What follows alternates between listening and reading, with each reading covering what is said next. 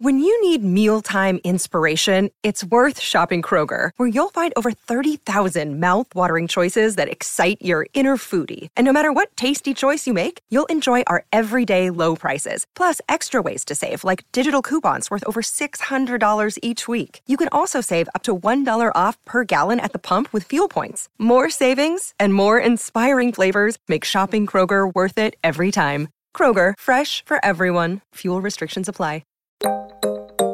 I remember telling myself, why does every time we pop up on screen, it's either as a waiter, a servant, a martial artist. I have nothing against martial artists, but when you see it over and over again, you grow tired of it.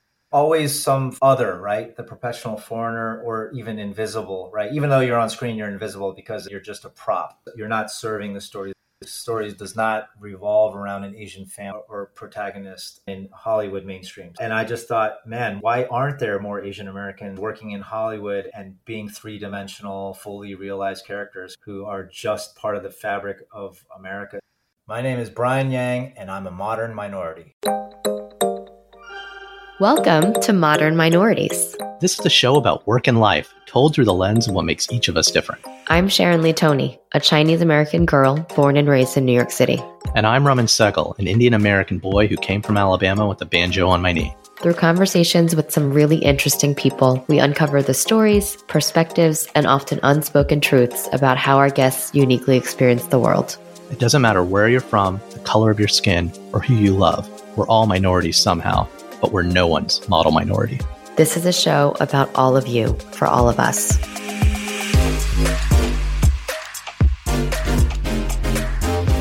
Today we're talking to a very old friend of mine, Brian Yang. And a new friend of mine. And a friend of everybody's now. He's been in a ton of projects, either in front of the camera or behind the camera. But first, Raman, how are you doing? My usual chipper self. I feel like I've been reading far too many things that are mostly bringing me down, with a few things that are giving me a little bit of like positive vibes, I guess. And you're interspersing that with Warrior and Never Have I Ever, right? I already have completed all of those things, and one day we will do an episode if you ever catch up with me. I have been reading a lot of really depressing graphic novels about Korean war trauma and the Cambodian genocide. And honestly, in the real news, it's been kind of triggering because you're following like the real news, the terrible situation in Afghanistan with the U.S. exit, the UN climate report, and the just consistent shit show of anti-voting rights legislation in a lot of states. But one really positive thing has been the census. I've been kind of geeking out on census data. And what have you discovered? Okay. So I don't know if people have seen the headlines, but 2020, every 10 years in the United States, we do the census and we report back the data, and that's used for redistricting, for government programs, lots of things for us to understand. And honestly, a lot of businesses use the census data too.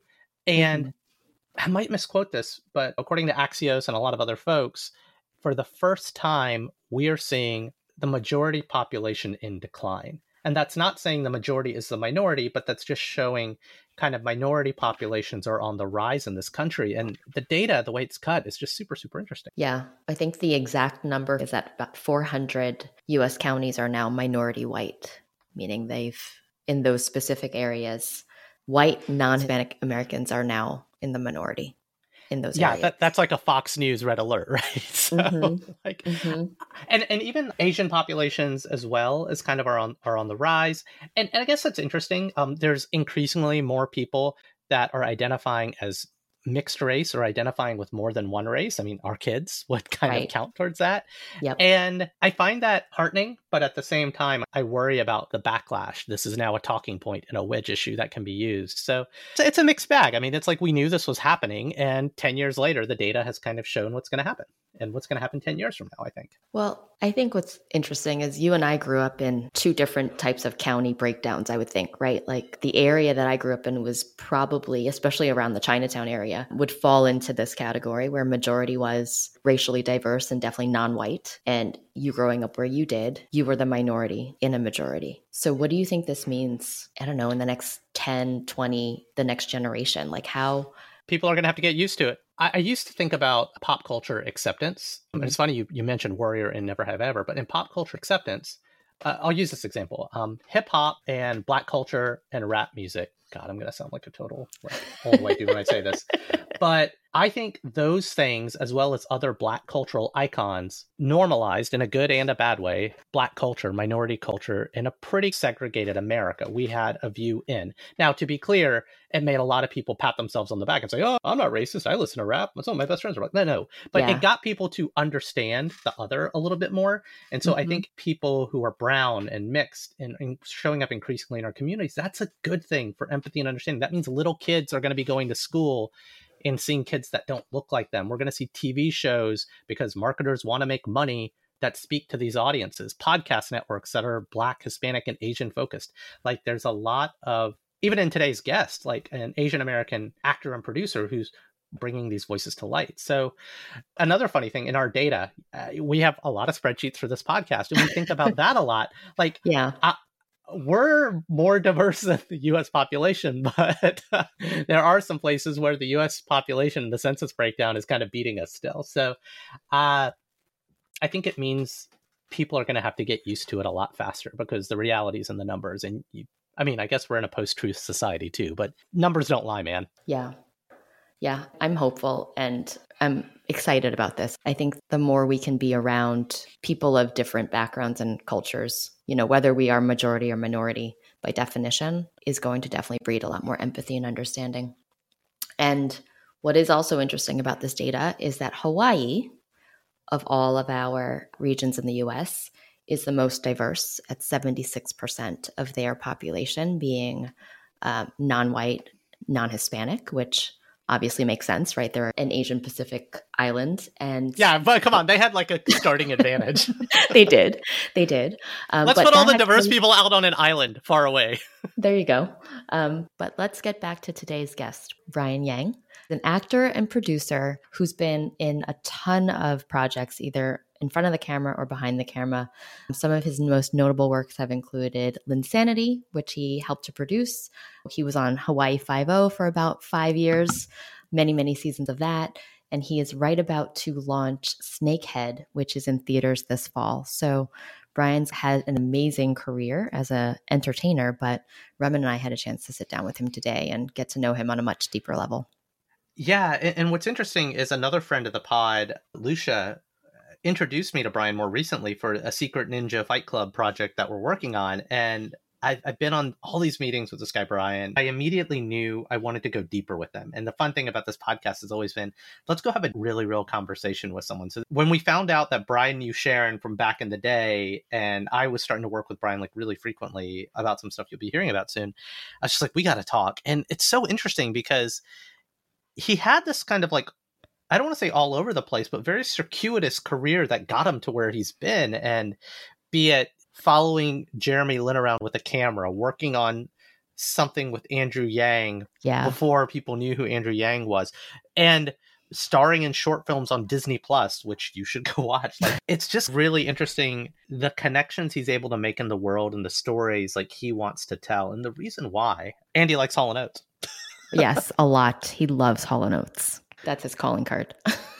So we'll get out of the way, and we think you're really going to enjoy our old and new friend, Brian.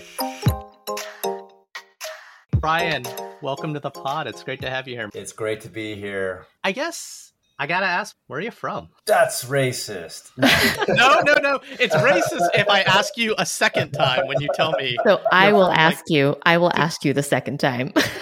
Yeah, Sharon's the racist, not me. Exactly. So I was born in Columbus, Ohio. I have some crazy roots in Ohio because all of my aunts and uncles and dad, actually, when they immigrated to this country, went to Ohio State. The Ohio State. Ohio State, yes. But my dad took our family over to the West Coast when I was 5, so I'm a Bay Area product, really. So where are you really from, bro? Okay, now I see. Yes, that is the racist insinuation. My parents... he lives in the Bay Area. No one ever asks him that in the Bay Area. They're like, what part of the Bay Area? My parents immigrated from Taiwan. They are China-born, Taiwan-raised. That whole story of 1949, KMT coming over from the mainland story. So I still have some extended family in Taiwan, and I still feel very connected to that place. I think all of our first memories are somewhere around 3, 4, 5. So could you feel the difference between Ohio and California as a Taiwanese American kid? Or were you kind of in this college setting? There were other Asian professors, parents, or grad students and stuff. Like, did you feel a shift when you went out west? Honestly, at that age, the only thing I remember being different was that we didn't have to deal with tornadoes anymore. So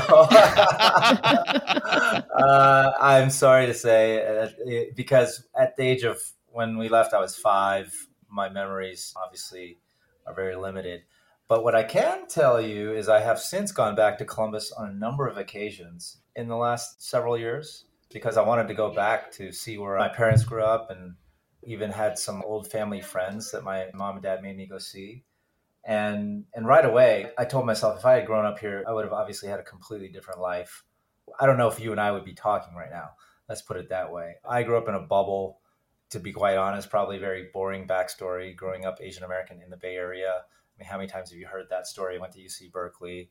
The only thing that I can say that I was different about growing up in the Bay Asian was that after leaving university, didn't go and work in Silicon Valley or choose a traditional career path. What did you want to be when you grew up back then? Or more importantly, what did mom and dad want you to be? Well, mom and dad never told me that you have to do this or that. My dad's an architect. No shit, mine is too. Oh, well, look at that. Okay. There was a little bit of banter about maybe passing on the business to me at some point because he had started his own boutique architecture firm. But there was never any real pressure to do that. And so when I was growing up, I wanted to be a journalist. I read everything cover to cover, newspapers, magazines. I was on the high school newspaper staff. I was the editor for arts and culture, basically, and sports, all the fun things. I thought I would either go into broadcast journalism or print journalism. And when I went to Cal, I quickly discovered there was no journalism major, much to my dismay. So I wound up thinking I would go into physical therapy.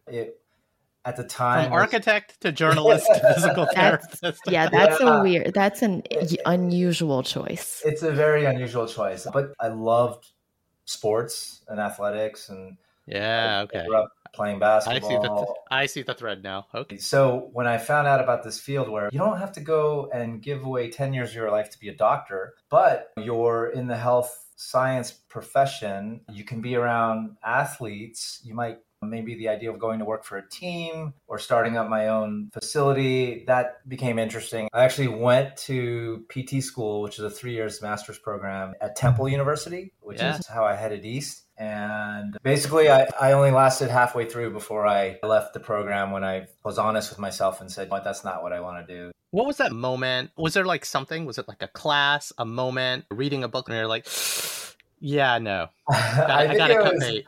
When I started doing rotations, they like make you go to hospitals and actually work with patients and stuff. I got sent to this one hospital in South Philly, and I was left with the task of taking care of the patient like I was a caretaker. So I had to not only perform their physical therapy, but also help them go to the bathroom. And obviously this is a very specific type of facility. Like if I had gone into sports and worked with athletes only, it wouldn't have necessarily been like that. But that was definitely one of the moments. But I remember I had a mentor and she said, look, if your heart's not in this profession, I'll tell you now, don't go down this road. This is a very taxing career. It's hard on your body because you have to be very physical from 9 to 5 or 9 to 7, whatever it is, in moving people's bodies, parts around, bending your own body, contorting it. It adds up. And this person who at the time was probably 10, 15 years older than me, really young, she would tell me, my body is shot. I'm fried. I feel like the athlete. And I remember hearing that echo in my head of that mentor telling me these things. I was like, this 40 hours a week for the rest of my life, I don't know what I was thinking. And so I tapped out. I first took a leave of absence because I needed a year. Being the Asian kid, I couldn't be like, Mom, Dad, I'm quitting school. I had to have a slow exit, right? You had to retreat. Yeah. Oh, I'm just taking a leave of absence. I can go back. I need to find myself over the next year. And then that wasn't a pleasant conversation, but at least I had that out that I could come back. And so it made it more palatable for them. So how do mom and dad react to, this is before taking a gap year was cool, before taking sabbaticals was like accepted. How did they react? And then what did you actually do in that year? What I currently do, which is work in the world of entertainment, I already had that seed in me at that time. So while I was at Cal, even though I wound up finishing with a biology major as I headed into grad school, I had started taking a bunch of theater classes. Mm-hmm. And I really fell in love with it. You got the bug. With performing. Yeah, I got the bug. I did plays and all these little like things, got involved with productions off campus. And I have a lot of fun stories around that, by the way. But tell us some. I want to hear those. Well, okay, sidebar. So the first short film I was ever in, I acted with John M. Chu, who is... No way. Yeah, today's director of Crazy Rich Asians, Into the Heights, G.I. Joe's, amongst other things. So John was like an 11-year-old boy when I was at Cal. Wow. And I shared the story with him years later. It was fun. He remembers. He totally remembers. I even have this movie on VHS. And then another fun story, when I was at Cal, they shot the Joy Luck Club. This dates me. The Joy Luck Club was predominantly filmed in the Bay Area. And there was a big scene that took place on the campus of Cal. It was the character of Andrew McCarthy. He was a professor. He was married to one of the daughters. And so they needed a bunch of background. And my friend, who was in charge of background casting at the time, he said, hey, you want to work on Joy Luck Club for a couple of days? You get $50 a day. You get free food. I was like, sign me up.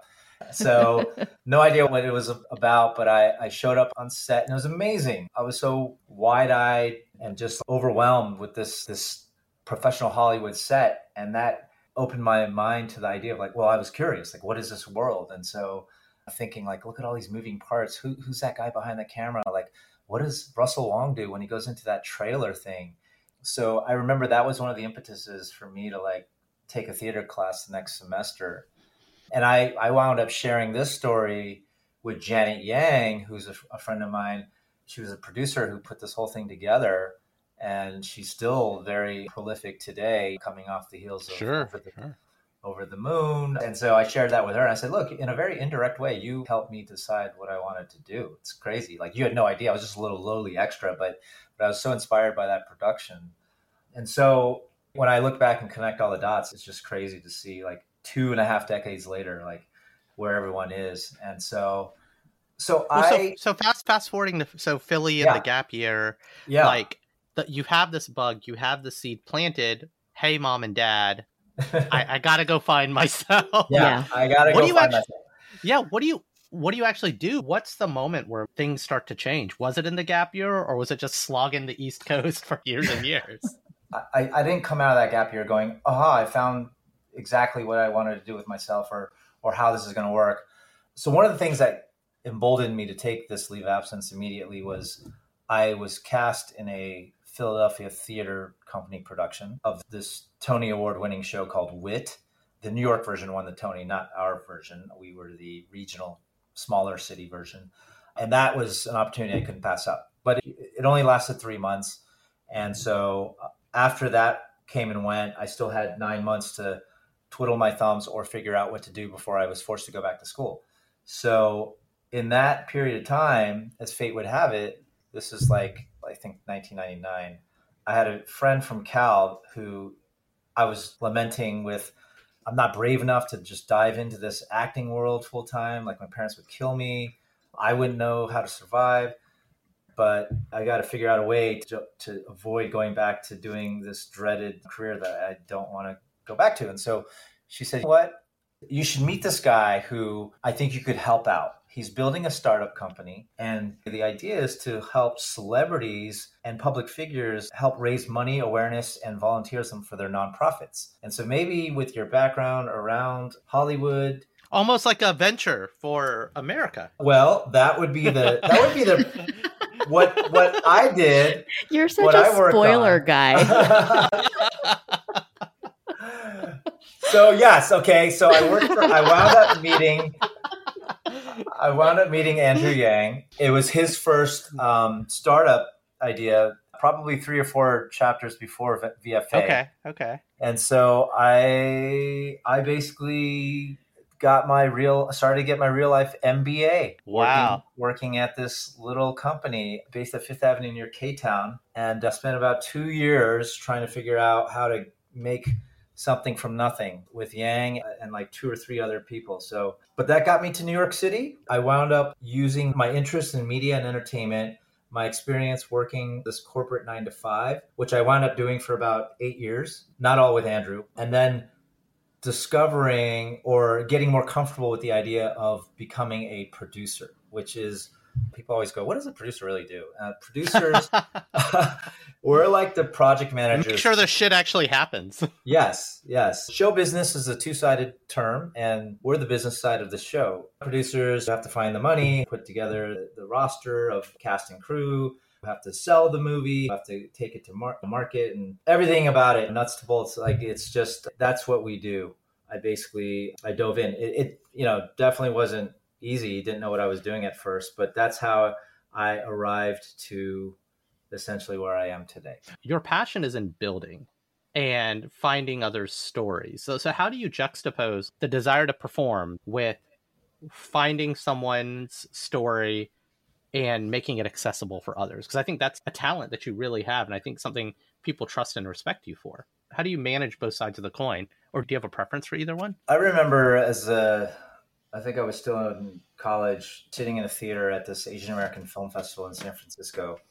And even at that stage in the 90s, telling myself, what I want to be involved with helping to shape and change the narrative of the Asian American in mainstream media here. What would you perceiving the narrative to be? Why does every time we pop up on screen, it's either as a waiter, a servant, a martial artist? I have nothing against martial artists, but when you see it over and over again, that moving image, you grow tired of it. Always some other, right? The professional foreigner, or even invisible, right? Even though you're on screen, you're invisible because it's like you're just a prop. You're not serving the story. The story does not revolve around an Asian family or protagonist in Hollywood mainstream. So that Asian American Theater Festival, it totally flipped everything on its head, because there's festivals in all the major cities, but my first exposure to it and seeing our stories front and center was mind-blowing. I think the movie was Yellow or Shopping for Fangs, both of whom were directed by the same team. I just was fascinated at the possibilities of this. And I just thought, man, why aren't there more Asian Americans working in Hollywood, being three-dimensional, fully realized characters who are just part of the fabric of America and the story? And so my first interest was through being in front of the camera. And I told myself I never want to learn martial arts because I don't want to perpetrate that stereotype. So if I get asked, can you do martial arts? I'm no. And if I lose out on roles, so be it. That's someone else's thing. They want to do it. I won't judge them, but I don't want to make a career out of just being a martial artist on screen. Maybe short-sighted of me to say that looking back, because how awesome is Warrior? But the whole point of this episode. Wait, I literally just rolled my eyes. We were really trying to get Sharon to watch Warrior. You've heard those episodes. Sharon, you've had 8 weeks. What the fuck, dude? Come on. I've watched the trailer and it's really good. But I haven't watched any of the episodes. That's so weak. Such a cop-out. But now that Brian Yang has endorsed it as well, maybe. Whatever. Maybe that'll be that tilts me over. Even if we have the cast of Warrior on the show and Sharon has to watch it to prepare. Hey, I can make that happen, by the way. Yeah. Oh, hey, Brian. Okay, so for anyone listening, if you can make that happen, I will watch Warrior. Okay, I can get you. I can. Most expensive consumer conversion ever. But I hear you. I guess that's funny. Maybe you did miss out on work because of martial arts, but again, it allowed you to be behind the camera. I had this conversation, I think it was with a politician who missed the chance to go work for Obama, Svante Myrick, mayor of Ithaca. And as a result, he became the mayor of Ithaca, and he's like one of the national proponents for community policing and showing how it should be done. And it's like, I guess, Brian, you are this enabler now. This is some of the projects that you've worked on. Like, what's driven you there? It's always been this desire to want to build something, be a part of something that gives a voice and a platform for those who have been marginalized or just ignored. Because when I look back on my life, both professionally and personally, pretty much everything I've done has been rooted in that ethos. What's the pull to documentaries with you? Why more documentary projects? Why more nonfiction versus fiction? Well, so I started off in narrative, but when a few friends and I sat down in 2009 or 10, we came up with this pea-brained idea to chase Jeremy Lin, who was at Harvard at the time, around with a camera to document his journey into the NBA. And eventually, when he got onto the Golden State Warriors, he said yes. And we went on this journey with him from 11 through 13. And as everyone now knows, Linsanity happened in New York in 2012. And it changed not only his life, but I'd say it changed my life, right? And the people, my teammates' lives, because number one, that film took us on a journey around the world as we went to festivals and different countries to present it and whatnot, and got tons more meetings from it.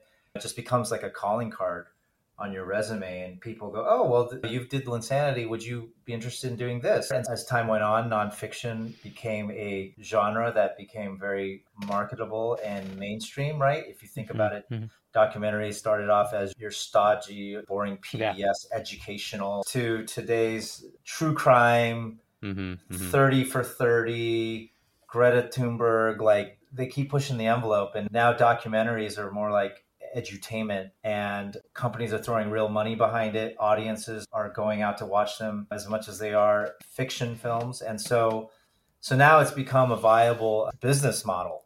My wife and I were flipping through Disney Plus, and we watched a nice little short film called The Little Princess. And then you sent your bio, and I was like, holy shit. And if you don't know, it's about an effeminate Asian boy. How do you decide to tell that story? Well, I was only an actor in that one. So Okay. so I had nothing to do with the genesis of that whole thing. I did know a producer on it, which is how I got connected to the whole thing. But I can't take any credit for that. Obviously, though, I can say, like, as soon as I got the script, I was like, I love this story. Yeah. I want to be part of this no matter what. I've always considered myself a pretty open-minded liberal person, but I think the last several years has taken it to another level. I definitely had my political awakening. And what do you mean? What do you mean by that? I have a second daughter on the way now. Of course, I wanted women to get equal pay and be represented in the sports field the same as everyone else. But now, when you actually have daughters, it's like a different, Well, it's like it's not like, oh, I trust the world's going to take care of it. We have a black president, or an Asian guy can run for president, right? It's we all have to kind of put our elbows into it if shit's gonna change. Right. Exactly. More skin in the game. So that film on Disney Plus, I wasn't just taking a gig because I was like, oh, this will be cool to be on a Disney Plus thing. It was like, this story is amazing. As a matter of fact, the filmmaker Moxie Pang, who made it, we have another project that we're trying to develop now because I fell in love with their voice. I just thought, this person really knows how to tell stories. They're always telling these stories of the underrepresented, which is, again, going back to what I've always stressed and wanted to push, right? So you're about to have your second, probably by the time this airs. How do you view the way your parents raised you? How do you view how they were parents to you versus how you're a parent these days? We make fun of our first generation immigrant parents and families because we have a different experience. We were brought up here. We went to American schools. We grew up on American pop culture. We were rolling our eyes growing up at, oh my gosh, mom and dad, please stop speaking Chinese. Oh, mom and dad, please stop embarrassing us by being so cheap. I just want to blend in. I just want to be American. Don't send me to Chinese school. Don't impose your will on me. They knew no other way. And so now, generations later, I'm looking at my daughter going, well, I know it's going to be a different experience, right? Obviously, they had the best of intentions for me and my sisters, but the way I'm going to raise my kid is probably going to be somewhere in the middle, where there are values and cultural things that, of course, I want to pass down, but there are things that they instilled or tried to instill in me that I'm not going to try to instill into my kids.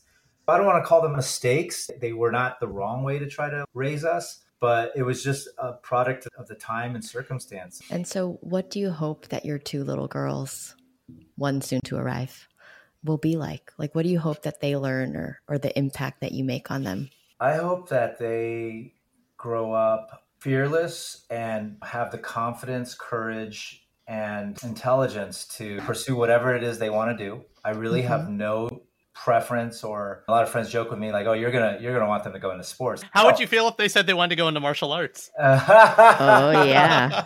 Oh boy. No, hey, look, whatever they want to do, honestly, I support, and I feel like I will support, because I grew up wanting to be an actor, wanting to work in an untraditional field, right? Pursuing media and entertainment. And so it would be hypocritical of me to be like, hey, you got to do a steady job. I really want them to experience the world. My wife's background, actually, she's Vietnamese, born and raised in Germany, and then came to America when she was in high school. So her first language is German, but she speaks Vietnamese fluently with her mom and dad, who still live in Western Germany, but is now basically, for all intents and purposes, Asian American. So pre-pandemic, we would go back to Europe every year and spend a significant amount of time there. My work takes me to Asia a lot. So I hope to be able to bring them out there and spend time there. There was a period where I was thinking we'd go to Taiwan during the pandemic and have our second child there, but that didn't work out. I want my girls to see the world. I want them to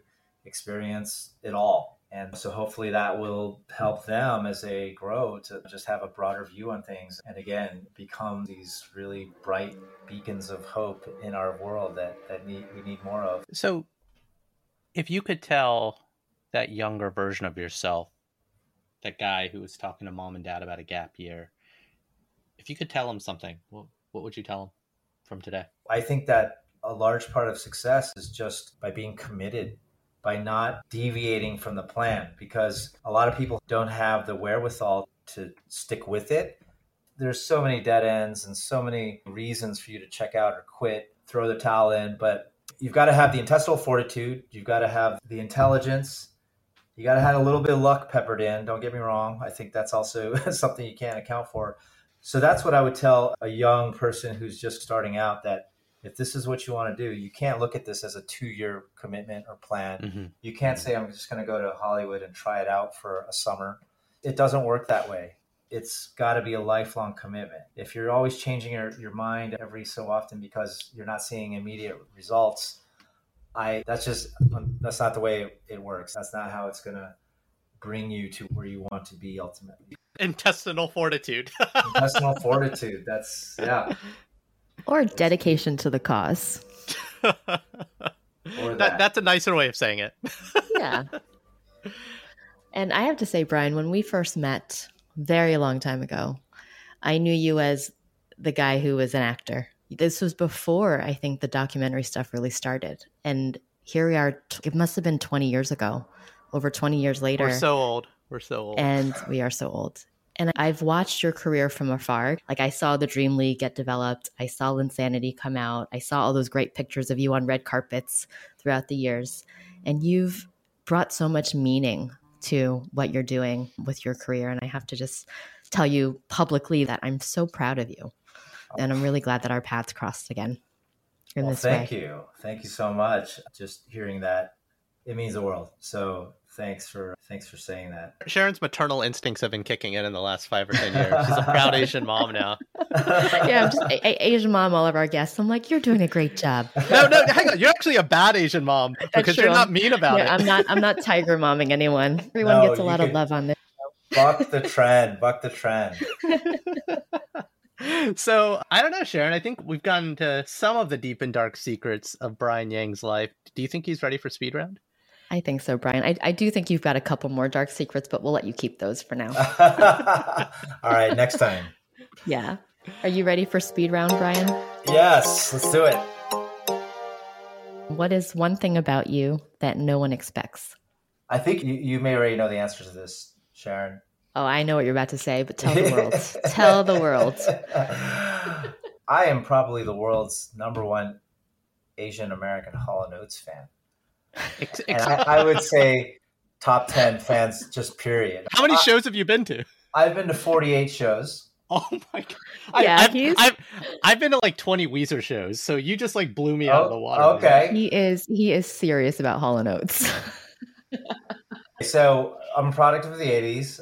If you couldn't do the math, they're an 80s band, but most people don't know that they just never went away. They took a little hiatus, but like they still cranked out new albums into kind of like Weezer. I'm expecting this. Yeah, and they got less cool over the years because they got older, but kind of like Weezer.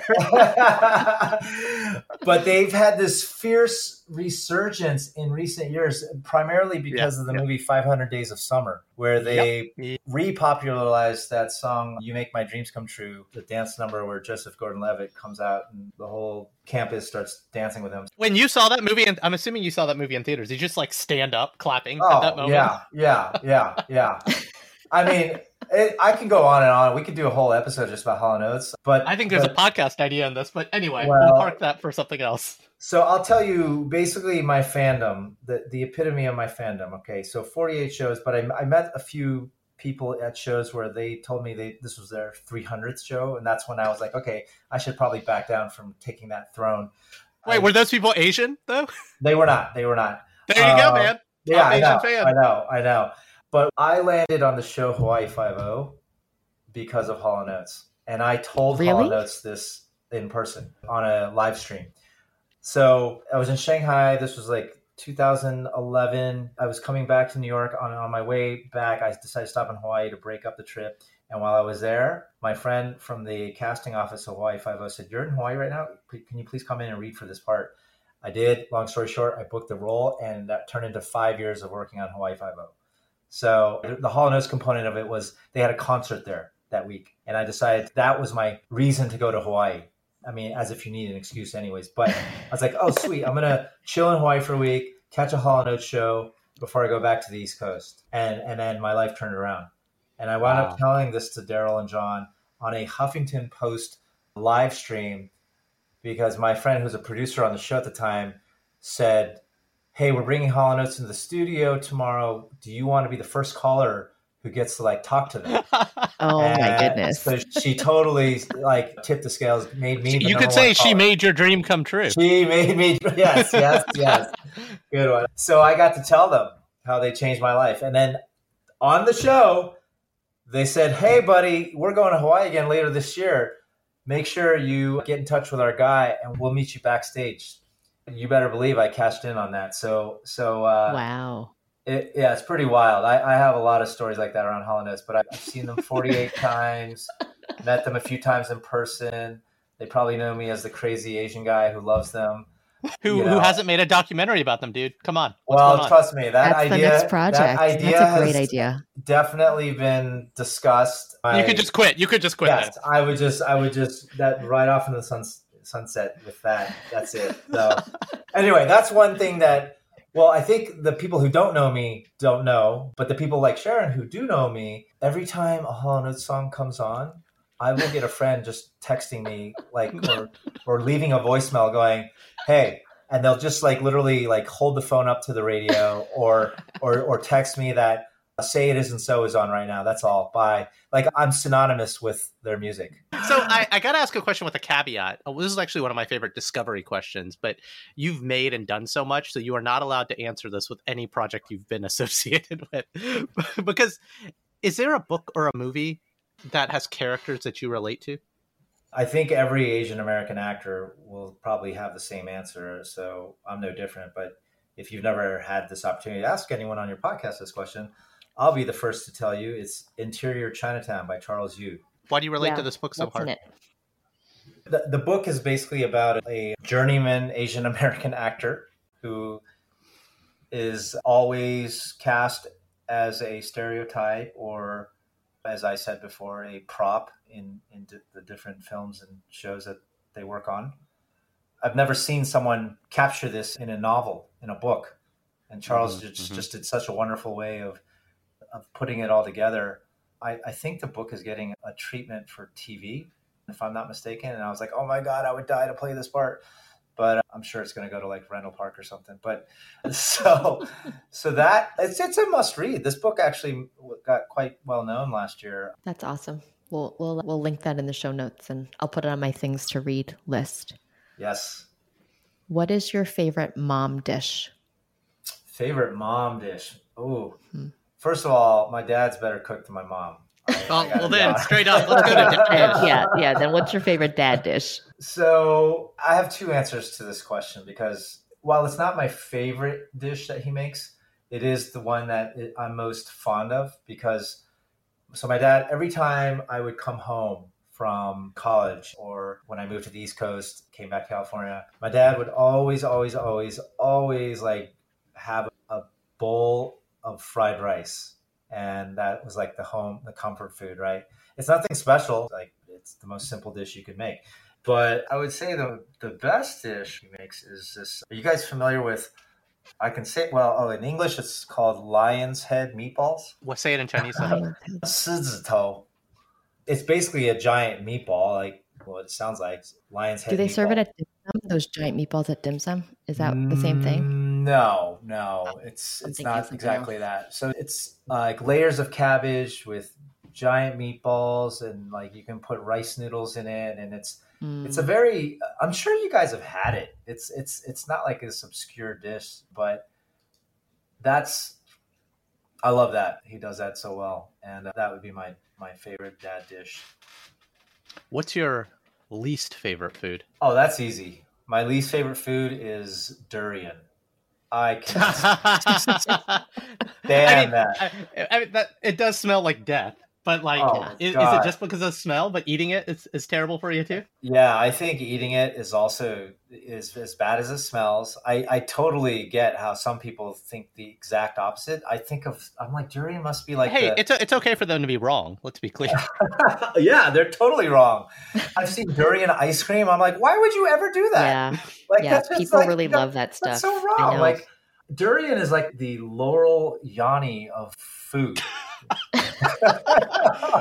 Like, how can the same thing be received so differently from different people? It's just it's the weirdest thing.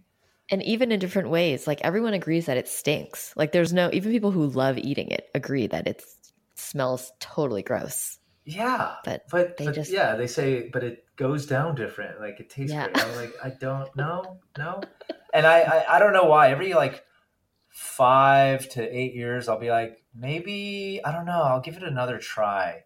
And it's always like, why did I do that? It never changes. It's death.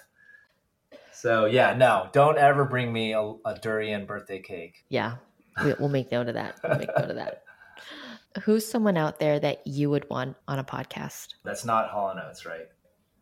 Okay, this is not anyone famous or public note or anything. When I was in 6th grade, I surprisingly won the elementary school president seat. So I was in a shocking upset. I beat this girl named Lizette Aquino, who was the perfect student, perfect extracurriculars, probably on her. I'm sure I have no idea what she's doing, where she is today. But for some reason, I think of her from time to time, because I always go, whatever happened to Lizette Aquino? Because I'm sure she's probably way more successful than me in life. Like, probably, I can't even speculate. I don't know. Running a company. Have you tried Googling her? No, I haven't, for some reason, but I think I'm going to do that after this podcast. But I always wondered, like, what happened to her. And that was the one person in my life that I wish I kept tabs on and had a conversation much later, because she was so devastated. And I felt bad because I didn't really want to be president. Like, it was just one of those things. I think my tiger mother was like, you're going to run for Black president. And like, she ran my campaign for me. Like, she came up with the slogan, start your year with a bang, vote for Yang. Like, she made me practice speeches. Like, it was just like, she drilled this into me. And I was just like, okay, I guess I'm running for class president. And I somehow won because I promised everyone that I would bring Olympic Day to the school year. At the end of the school year, we would all get a day where we would do the Olympics. We would get a day off from school and just do whatever, competition, outdoor, have fun, play sports. And so everyone went nuts for that idea. They voted me class president. I like a true politician, I never delivered. And Lizette was devastated. I remember her crying, and I felt so bad. It stuck with me to this day that Lizette Aquino didn't actually, she would have done a much better job than I did. But I'm sure she's done fine in life. And so some would say you weren't making her dream come true. No, you're going to use that. You're going to use that one. Every conversation from now on, brother. Yeah. So I'd like to sit down and talk with Lizette Aquino. If you're listening out there, Lizette, let's make this happen. So Brian, last question. What does being a modern minority mean to you? Modern minority for me today means this idea of like being the best chef or the best so-and-so, and not qualifying it with the word Asian, right? Yeah. Or Asian American, because why can't we be seen as just American? And so at the same time, I'm proud of what this face is, right?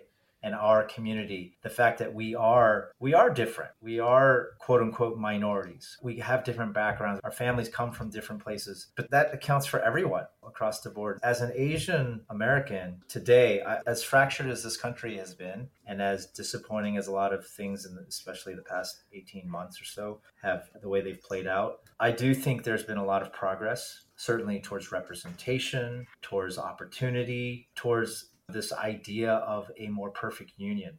The extreme ends of it are completely fucking shit up, let's be honest.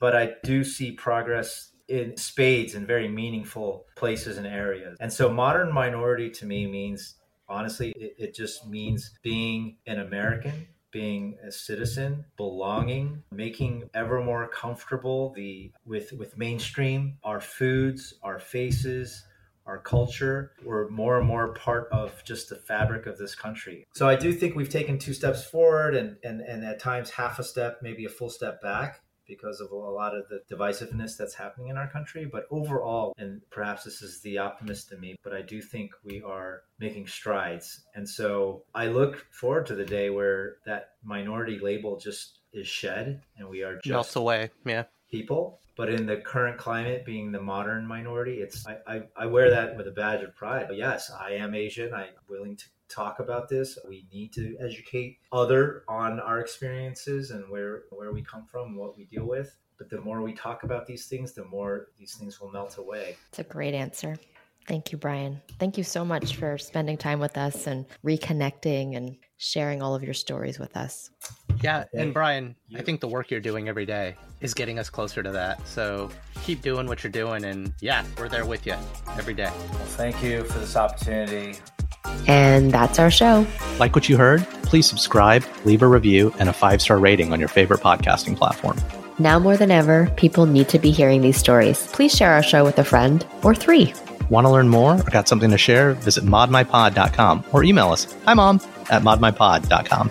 You can also follow us on Instagram and Twitter at modminpod. We'd love to hear from you. Now, here's a preview of our next episode. People kept telling me day in and day out when I was doing music, like, your ethnicity is not necessarily an asset when we go out into the actual marketplace, to the point where for my first album, the idea was to maybe do covers and promo imagery that didn't show my face, but maybe showed parts of my body or my hair or whatnot, just like anything that would kind of cover up the fact that I'm Asian. In a way, it was empowering because it was like, listen to my voice, don't look at me. It was what got me in the door because I was so quote unquote unique, but it was also what never sealed the deal. That's it for now. I've been Raman Sehgal. And I'm still Sharon Lee Tony. Remember, we're all modern minorities out there. We'll talk to you soon.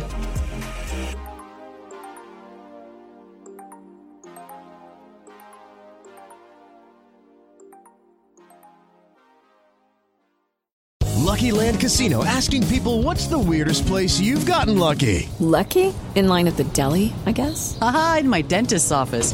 More than once, actually. Do I have to say? Yes, you do. In the car before my kids' PTA meeting. Really? Yes. Excuse me, what's the weirdest place you've gotten lucky? I never win and tell. Well, there you have it. You can get lucky anywhere, playing at LuckyLandSlots.com. Play for free right now. Are you feeling lucky? No purchase necessary. Void where prohibited by law. 18+. Terms and conditions apply. See website for details.